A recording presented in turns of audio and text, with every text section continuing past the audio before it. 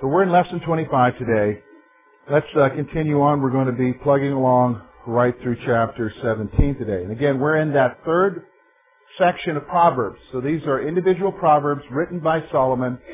Now these are Proverbs that are exalting righteous living. Righteous living. So let's look at verse 7. And as always, we're talking about speech. That seems to be a common type of proverb in the book of Proverbs concerning how we speak. Now notice what it says, verse 7. Excellent speech is not becoming to a fool, much less lying lips to a prince. So here's what I want you to see. A dishonest leader is worse than an arrogant fool. A dishonest leader is worse than an arrogant fool. Because I want you to notice what it says. Excellent speech is not becoming a fool. So I want you to think about somebody who's foolish. And when I say foolish, we're not talking about someone who talks like a fool, but someone who acts like a fool. Someone who's foolish in his ways.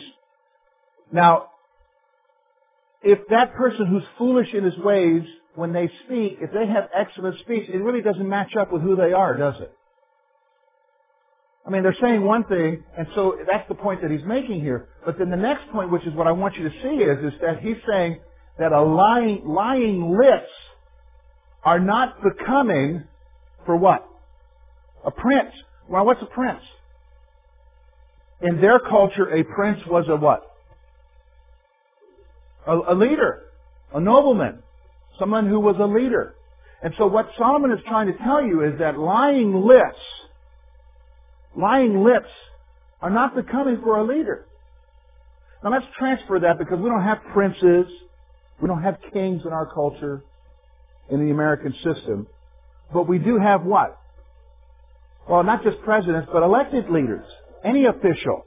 It could be a community leader, a local leader, it could be a state leader, it could be a federal leader. The point of the proverb is that lying lips are not becoming for a leader. Now, how do we translate that into everyday actions for us? You and I need to be careful about voting for people who what? What? But you're going to say, well, George, they all lie. I understand.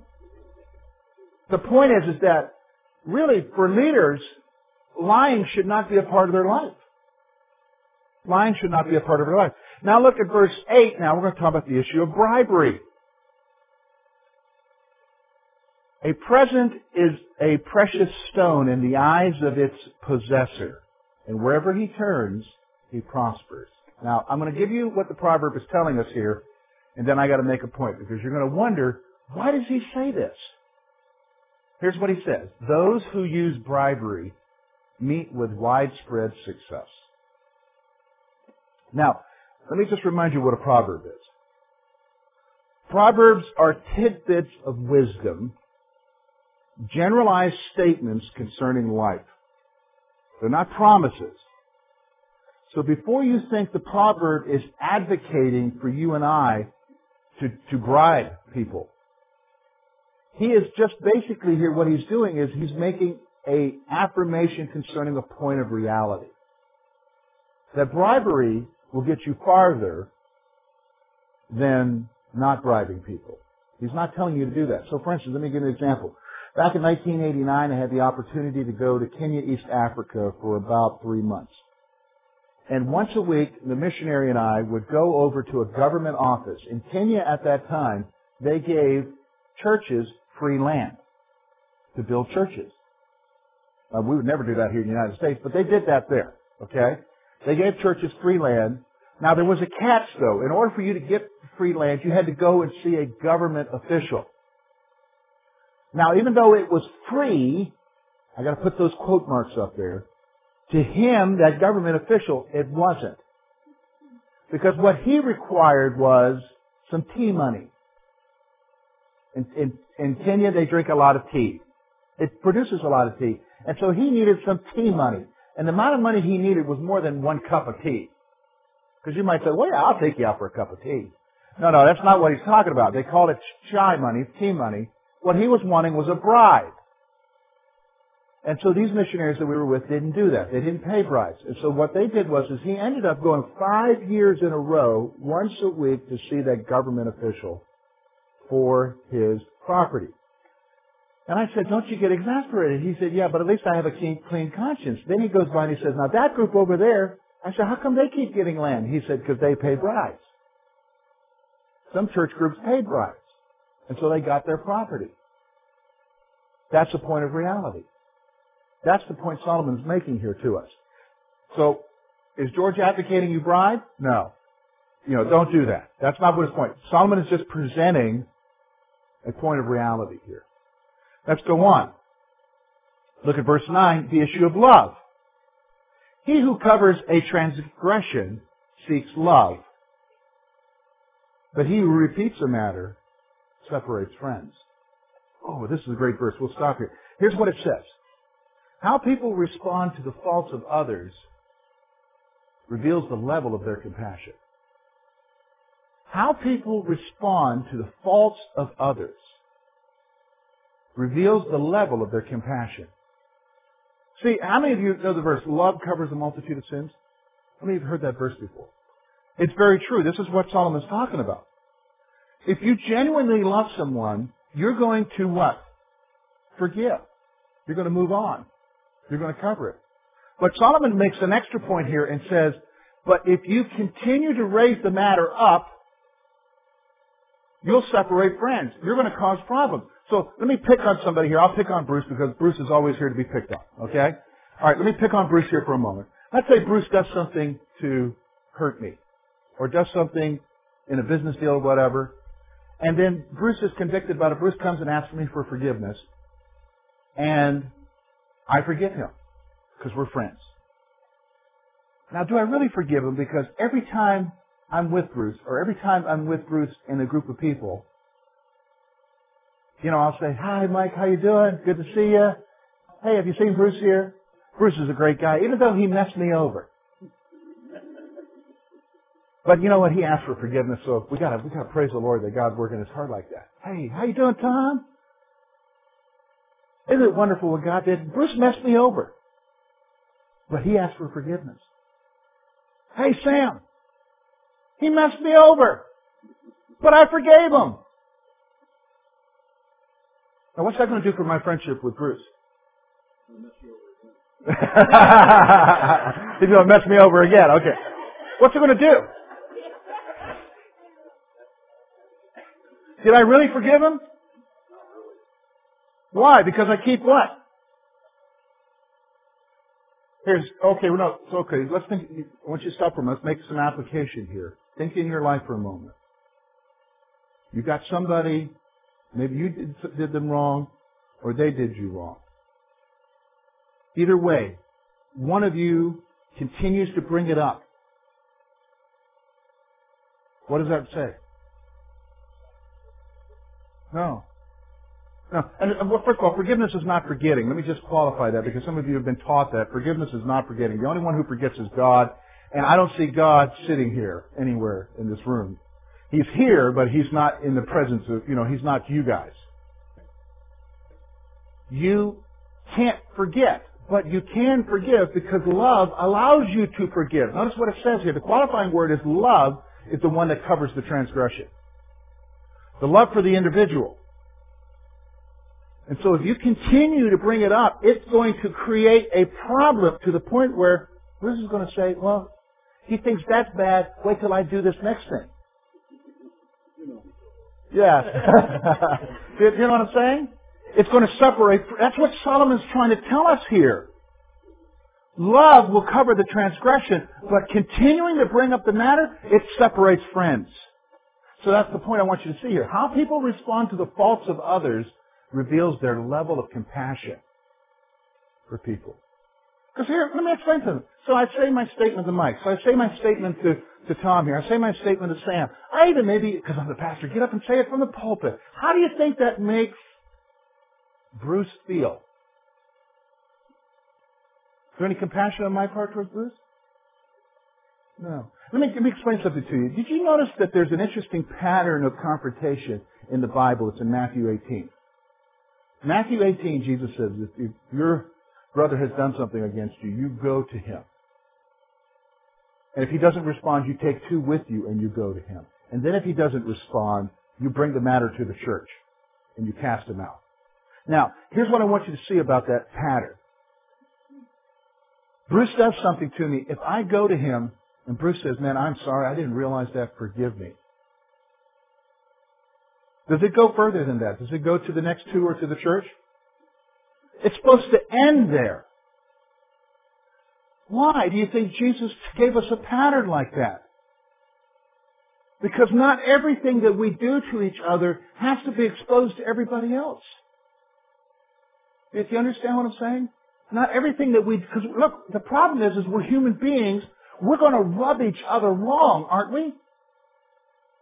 Spouses, you're going to irritate each other. You're going to go to bed, oh, wonderful. Then in the middle of the night, you have a dream that he did something, and you wake up mad at him. Some of you are laughing because you know what I'm talking about. And you're like, well, what did I do? Well, last night in my dream, you did this. Oh, I wasn't in your dream. Well, yeah, you were. And, and so stuff happens with each other. Stuff happens with each other. And Jesus gave us a pattern of dealing with it and ending it and not widening the circle. Because when you widen the circle, it gets out of control, doesn't it? And I've shared that with you before. Bruce does something to me. I say, oh man, come, look what Bruce did to me. Bruce says to Mike, look at what George did. Tom goes over and tells Jack. Jack tells Sam. So this side of the room's all upset at Bruce. Mike tells Lou here. Lou tells Rod. Rod tells George. This side of the room's all upset with me. And in the midst of everybody being upset and taking sides, we reconcile. We're okay with each other. In fact, we're at McDonald's chowing down on a cheeseburger wondering, why is everybody upset at church?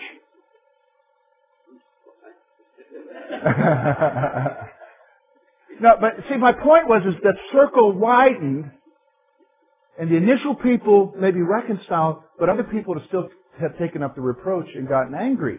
See, your level of compassion, how you respond to others reveals your level of compassion. And it can spread beyond that and create problems. Okay, let's look at the issue of discipline now. Look at verse 10. Rebuke is more effective for a wise man than 100 blows on a fool. Discipline will benefit the wise, but not the foolish. A wise person will accept the rebuke and learn from it and apply it to his life. But a foolish person, here's what Solomon says, you could beat him 100 times, and he's still not going to get it. He's still not going to get it. Some of you are, some of you I do know what your work level is. Some of you I know what you used to work at. Maybe you're thinking in your mind of a worker that you've had where it doesn't matter what you do, they just don't get it. They don't get it. You're wasting your time. But then you've got a worker, all you got to do is say one thing and he doesn't make that mistake anymore. Because he learned. That's the point that Solomon is making here. All right, look now at verse 11, the issue of retribution. An evil man seeks only rebellion, therefore a cruel messenger will be sent against him. So here's the issue. Those bent on rebellion will meet with severe retribution. Those bent on rebellion will meet with severe retribution. History plays this verse out over and over. Over and over, you'll see this verse. If you look at history, if you're a student of history, you'll see that there will be individuals who will raise up that will rebel against the status quo and create havoc in a nation and maybe even turn the nation upside down. And then all of a sudden, for some reason, they don't die peacefully. They get knocked off. They get assassinated. They get murdered. And that's a principle that Solomon is giving to us here, is that those who are bent on rebellion will meet with severe retribution. Solomon says it this way. Therefore, a cruel messenger will be sent against him. They're going to meet with an untimely problem. They think they're doing great, but they're not. Okay, here, the issue of associations. Verse 12. Let a man meet a bear cub robbed of her cubs rather than a fool in his folly. Let a man meet a bear cub robbed of her cubs than a fool in his folly. It's dangerous to encounter a fool engaged in folly. Now, we got some hunters here, and we've heard stories of people getting in between a mama and her cubs. And that ain't a great situation, is it? And you guys who go out in the outdoors and enjoy the outdoors, that's probably would be your worst nightmare, wouldn't it? To have that kind of situation happen to you. Now here's what Solomon says. It's even more terrible for you to be involved with a fool who's engaged in folly. It's even more of a terrible situation for you and I to be involved with people who are engaging in what we know is foolish and wrong. Why? Because if we get involved with them, what happens to us? What happens to us? We'll usually join in, and the problems that arise, are we exempt from them? No, it comes back on us as well. So you've got to be wise. Here's the point. This is why it's about associations. You've got to be wise about who you hang out with. And here's wisdom. Wisdom says, Tom's going to do something foolish. And maybe Tom and I get together quite often, frequently, but I'm realizing that Tom's getting ready to do something really dumb. I quit hanging out with Tom. Because I don't want to get involved with his... And now Tom may put on the guilt trip. I thought we were friends. Yeah, while you were smart. Because what happens is the more people involved with him, the greater the problem will be on you because of your involvement with him. You understand? So Proverbs is trying to get you to understand you've got to be wise about who you hang out with and be wise about your involvement with them. Because they may be involved in something they shouldn't be doing. Let's go on now. Look at the issue of justice, verse 13. Whoever rewards evil for good, evil will not depart from his house. Here's the point. Acts of ingratitude will be punished accordingly. You and I have seen this. You've done right. You've done well. But you're not rewarded. Maybe the company or the boss passes you over because you did right. Or maybe you did right and somebody else, a friend or whatever, repays you with evil for the good that you did. And how does that make us feel, first of all? How do we feel when that kind of stuff happens? Unappreciated, but let's be real. How do you really feel? Do you feel, I feel like I just want to go climb a mountain. I feel excited. No. How do you feel? Angry. What do you want to do? Retaliate. Your natural reaction is to retaliate. Now here's what Proverbs is telling us. General statement. And this is something you and I as believers need to recognize. Because sometimes it seems like people just get away with stuff, doesn't it? Sometimes it feels like people just get away with stuff. Here's what Solomon is saying. Notice what he says. Whoever rewards evil for good, evil will not depart from his house. He'll receive the retribution of his actions. It may not be in your time, because in our time, when do we want it done? Now. God's timing is different. God's timing is different. And it may even seem like they may even go to their grave and nothing happened. We got to remember something. There's beyond the grave. And to be absent from the body is what? To be present with the Lord. And for them it may be judgment in front of God. You understand? It may be judgment. So that's the issue of justice. Look, so what justice is in the hand of God. My friends, justice is in the hand of God. Look at verse 14. The beginning of strife is like releasing water. Therefore, stop contention before a quarrel starts. Conflicts must be stopped before they get out of control. So, for instance, quarreling is like the release of water. So let's say Oftentimes you'll hear the jets come by here and they'll do a practice run on Curwensville Dam. Let's say they make a mistake one time and really drop one on it. And all that water comes rushing down in here into Curwensville. Are we going to have any chance of stopping it once that happens? There's no way. Once that dam bursts open, all that water comes rushing down in here. In fact, make it on a day in winter when the January thaws happen and they're holding back a lot of water. You're not going to be able to hold it back. See, this is the point that Solomon's trying to make here when it comes to the issue of quarreling. Once a quarrel happens, it's better to deal with it up front than to let it go on and try to deal with it later. See, this is our natural tendency. Our natural tendency. Rod and I are duking it out. We're in a disagreement with each other. And rather than dealing with it right now in the early stages where we know what the issues are, we maybe wait. And if I could borrow a Pennsylvania mindset, we wait a long time. What do you mean a long time, George? Hey, I've been a pastor here a long time. I know. Years. And so here's what happens. The offense, think of your mind as a barbecue grill with a rotisserie. In your mind, you're turning over and over whatever that problem is, that whatever caused that conflict. Except now, I'm from South Carolina. When we barbecue chicken, we used to just lay layers of barbecue sauce on it. Just layer after layer. Except now in the rotisserie of your mind, you're adding layer and layer of embellishment on what the problem is. And now you can no longer, after years, even recognize anymore what the initial disagreement was. Because what you got is the meat caked with a whole bunch of stuff on top of it.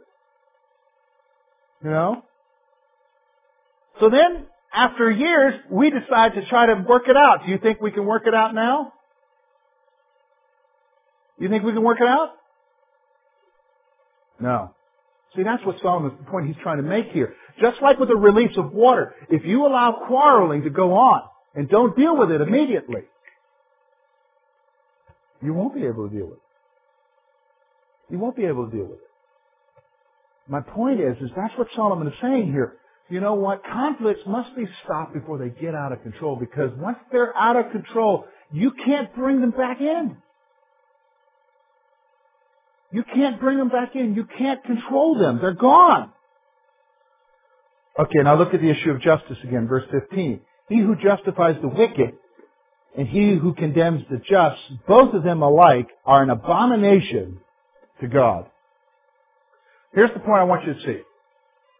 The Lord hates any miscarriage of justice. So the guy who justifies wrongdoing,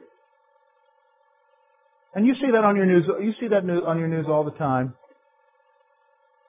They're okay for what they did because of this, because of their socioeconomic background, or because their mama beat them one too many times, or their daddy didn't spend time with them.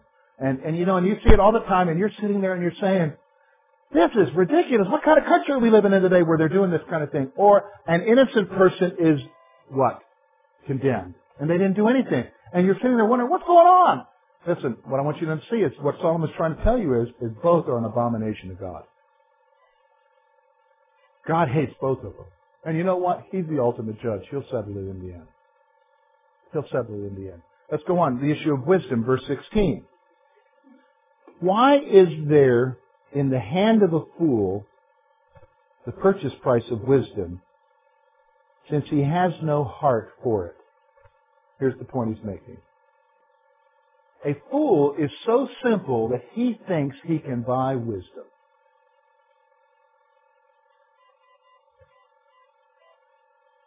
You can't buy wisdom. You can't buy wisdom. A fool is so simple that he thinks that rather than acquiring it over time and through experience and through the Word of God, that when he faces a crisis and he needs wisdom, here's what he's going to do. He's going to whip open his pocket and see if he can buy it. But you can't buy wisdom, can you? Wisdom is gained. Wisdom is given to you by God. And a fool, and remember some of the other Proverbs we've talked about what was the fool's general attitude about wisdom? Does he like wisdom? He detests wisdom. He does everything he can to get away from it. But the fool, when he really realizes he needs wisdom, then he will what? Try to purchase it. Here, in fact, as a pastor, I see this oftentimes. People go through crises, and then they'll show up at church. And they'll show up at church not to put something in the offering or something, but they'll show up to church to pay God with their attendance for what? Wisdom to get through their crisis. Now, they get through their crisis almost always. I've seen this happen. Almost always, what happens? Yeah, they forget about it. They quit coming to church. And they're back doing their old thing before that created the problem why they came. See, that's the point that Solomon is making here. All right, look now, the issue of friends. This is a great verse. In fact, when I was looking over this lesson, I thought this is a great verse here. Friends. A friend loves at all times, and a brother is born for adversity. Now, here's the point. Two things I want you to see here. The love of a true friend is constant. The love of a true friend is constant. I had a professor when I was working on my undergraduate degree at Liberty and as well as the seminary. And I don't remember anything from my Theology 201 class. I do know the doctors. I don't remember specific lessons, but I do remember this. It was a comment that he made at the beginning of the class that has always stuck with me. And it is a great piece of wisdom, and I think it fits right in with what we're talking about here. And here's what he said. In your life, you will have many acquaintances, but really you'll only have 5 or less true friends. In your life, you'll have many acquaintances, but you'll only have maybe 5 or less true friends. And he said a true friend is someone who will do for you without asking for anything in return because they love you. They'll do for you without asking for anything in return. An acquaintance, they'll do for you, but what? They got a hand outstretched. I'll take a rain check. Next time I need you, buddy, you can help me in my problem. That's an acquaintance. And I thought this was a wonderful thing. He said, make sure your wife or husband is one of those 5. Make sure your spouse is one of those 5. This is what Solomon is trying to tell you. That the love of a true friend is constant. No matter what happens in your life, they're going to be there for you. Whether you get in trouble, they're going to be there for you. Whether you're going through adversity, problems, difficult situations, they're going to be there for you. They're there with you when you're rejoicing. They're there with you when you are crying. It's constant. And I'll be honest with you. Those are the people we need to seek our friendships with, isn't it? The issue isn't how many people you know. The issue is what kind of circle of friends, true friends, do you have? And I would encourage you, spouses, be the true friend to your spouse. Now, I'll tell you this. I don't want to embarrass her. But Lori's my best friend. She's my confidant. Because literally, in my life, I only have less than 5 true friends, and she's the number 1 true friend. She's the number 1 true friend. And believe me, she puts up with some stuff for me. When you got a clumsy guy like me, you better believe it. So, a true friend to love. Now, here's the thing. Now, he goes on, there's one step beyond a friend, and here's what he says. Notice what the second part of the verse is. He says, a brother is born for adversity. Here's the point I want you to see now. It goes along, relatives are faithful in times of adversity. That's very common in this area, isn't it? When you go through trouble, who do you have? Family. Don't let that ever be robbed of you. Because Solomon is telling you right here, look, a true friend is a friend whose love is going to remain constant. But here's the other thing. Relatives, blood, are going to be faithful in what? Adversity. Adversity. Look at verse 18 now. We've got to keep going on. A man devoid of understanding shakes hands in a pledge and becomes surety for his friend. Here's wisdom. Guys, you've got to be aware of this. It's foolish to pledge security for someone else's loans. This is talking about co-signing.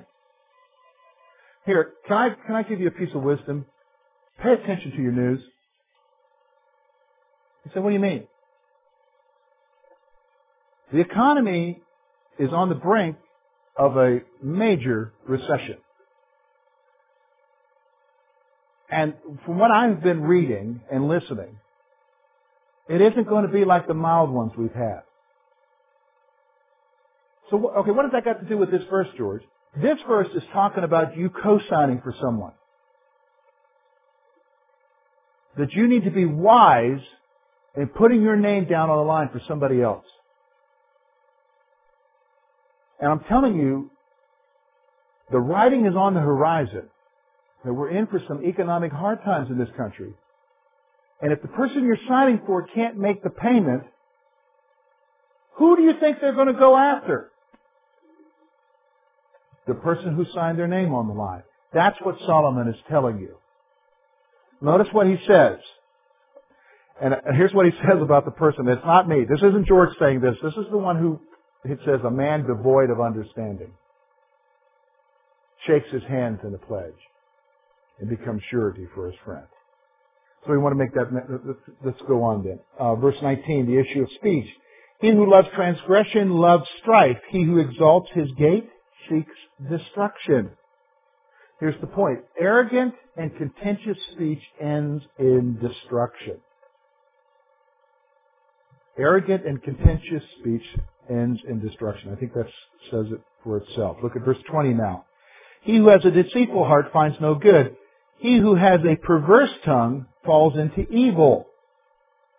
Wicked words and ways lead to trouble.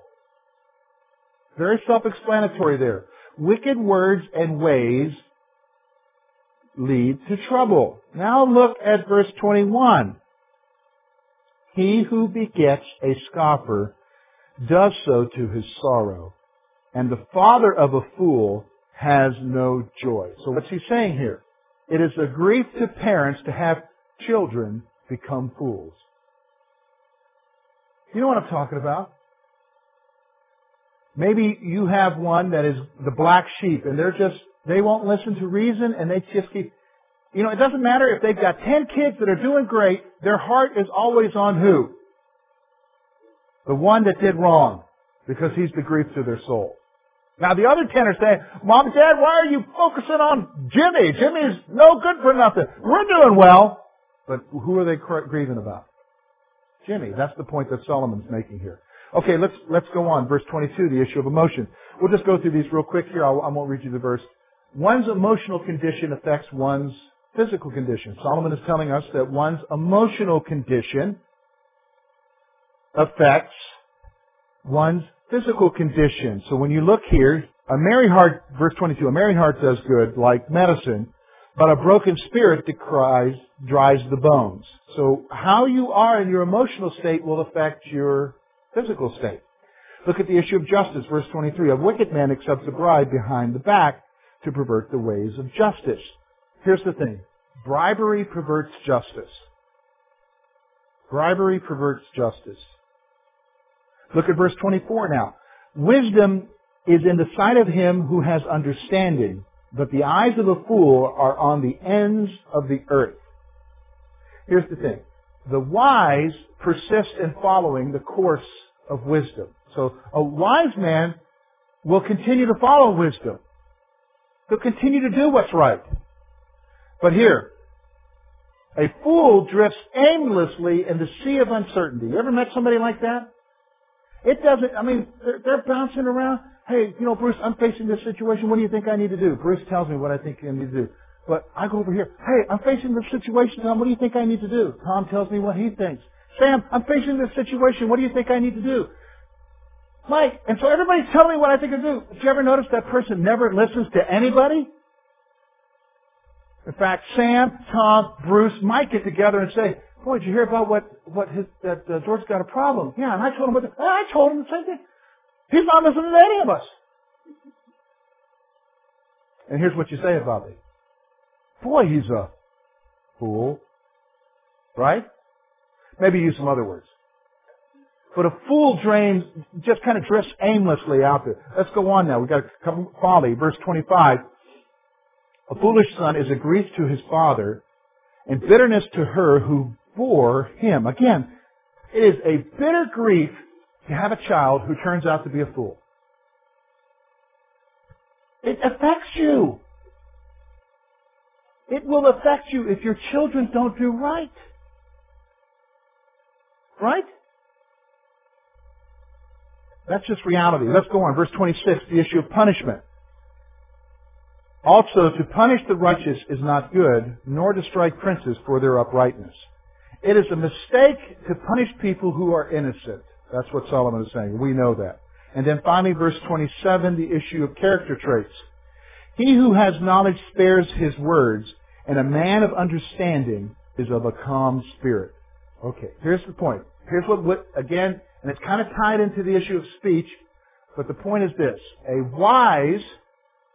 The wise restrain their speaking and control their actions. The wise restrain their speaking and what? Control their actions. Okay, let's